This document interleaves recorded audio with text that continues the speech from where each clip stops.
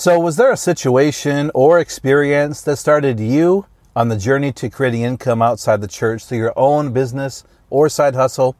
And how can you harness the power of this defining moment experience into your long-term success? We'll talk about that in this episode of the More Than a Pastor Show. Let's get started. Hello, my friend. Welcome to the More Than a Pastor Show. I'm your host, Rich Avery.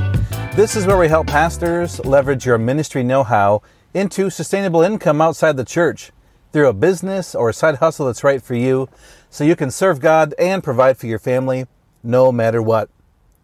Hey, if you're a pastor who feels called to something more in your life, work, and income, you are in the right place. It's so great to see you today. Thanks for joining me. It really means a lot.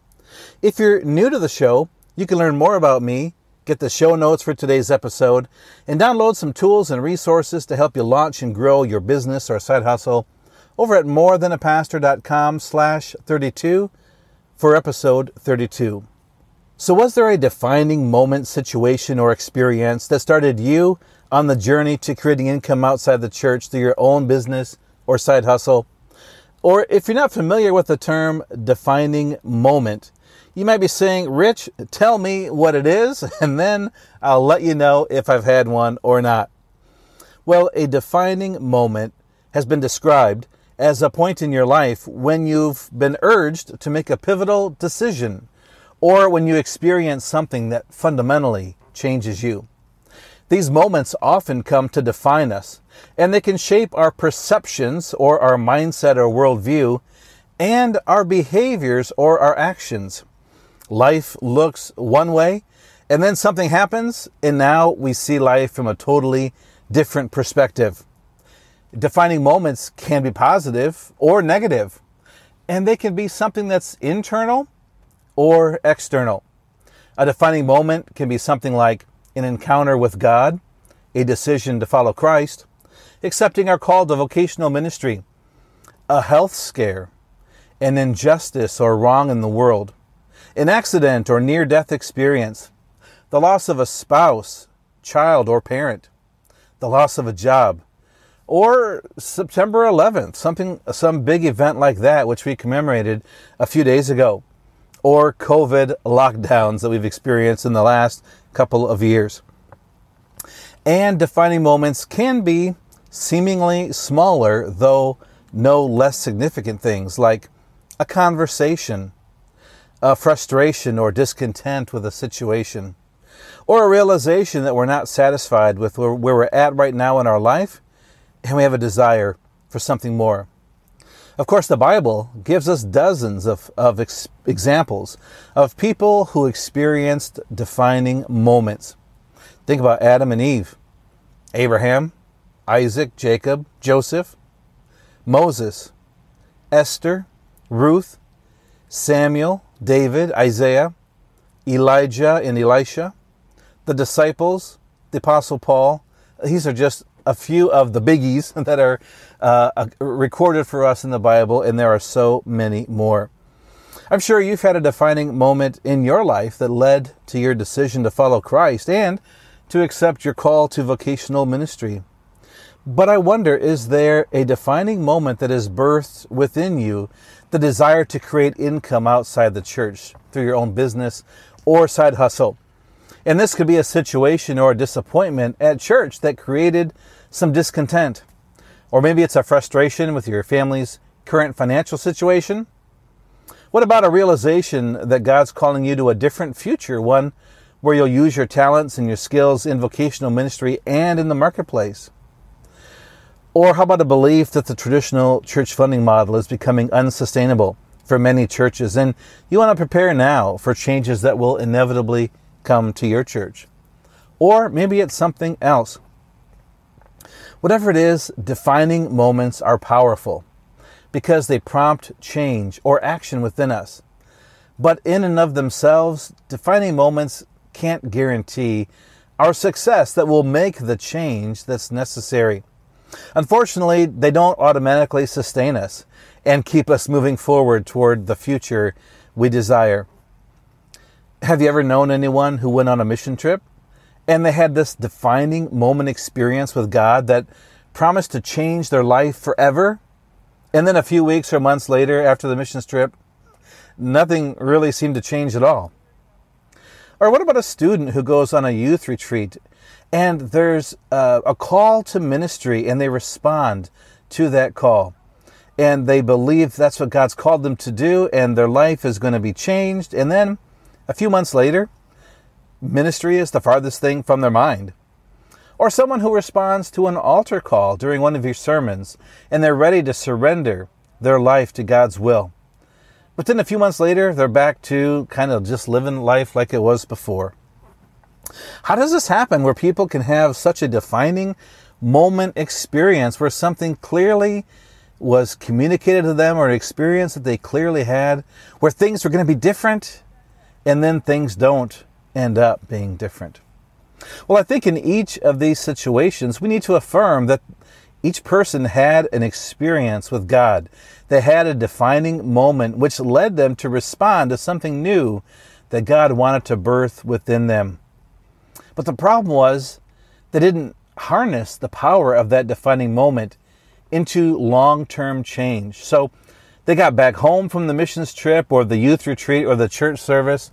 They allowed a little time to pass, and they didn't identify or take any next steps that could translate that moment into long-term change. And then not too long from that, the change they committed themselves to is no longer on their radar. But the good news is that defining moments can be sustained long-term and launch us forward toward our preferred future if we can harness their power. I've shared before that I've always dreamed of entrepreneurship, and I wrestled for a long time early in my ministry with the question of whether God had called me to be a pastor or an entrepreneur. I knew I'd been called to be a pastor, and that call had been affirmed many times over, leading to my ordination in 2005. But I also had a strong sense that I was called to be more than a pastor, because I always had these entrepreneurial interests and passions, and they just wouldn't go away. And I had a desire to provide more for my wife and 5 children, more than what my ministry salary could provide.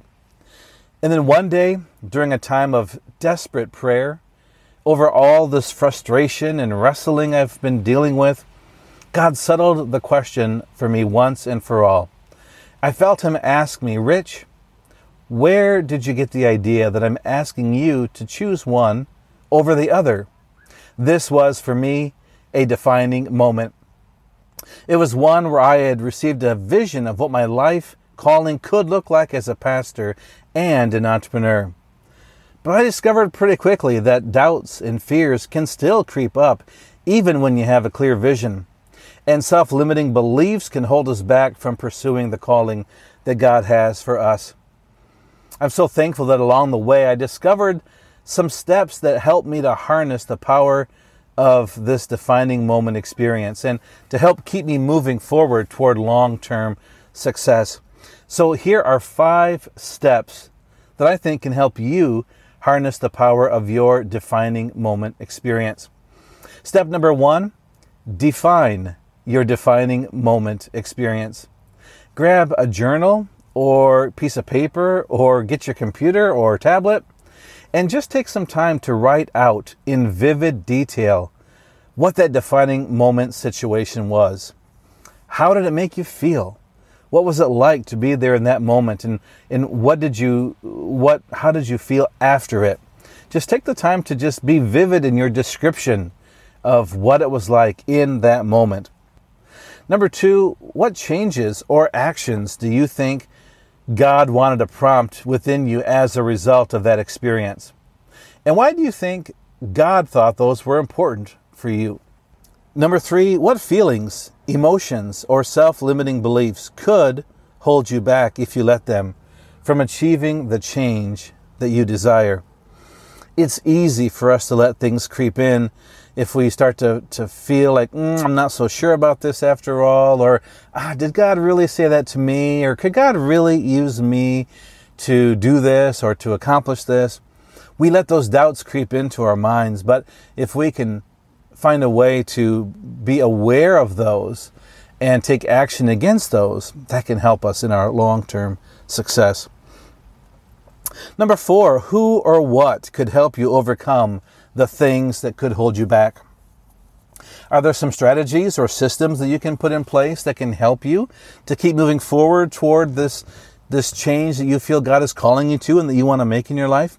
Are there people like coaches or mentors or friends or groups that can help you to overcome these things that could hold you back? Just take a moment to write those down. And lastly, number 5, what's the next step that you're reasonably sure God would want you to take right now? Sometimes we avoid taking a step because we're not 100% sure that's the right step to take. Well, I don't think we're ever going to be 100% sure about everything. But what are you reasonably sure about? And even if it's the wrong step, God can take it and use it to help you to find the right step and to move forward in the direction He wants you to go.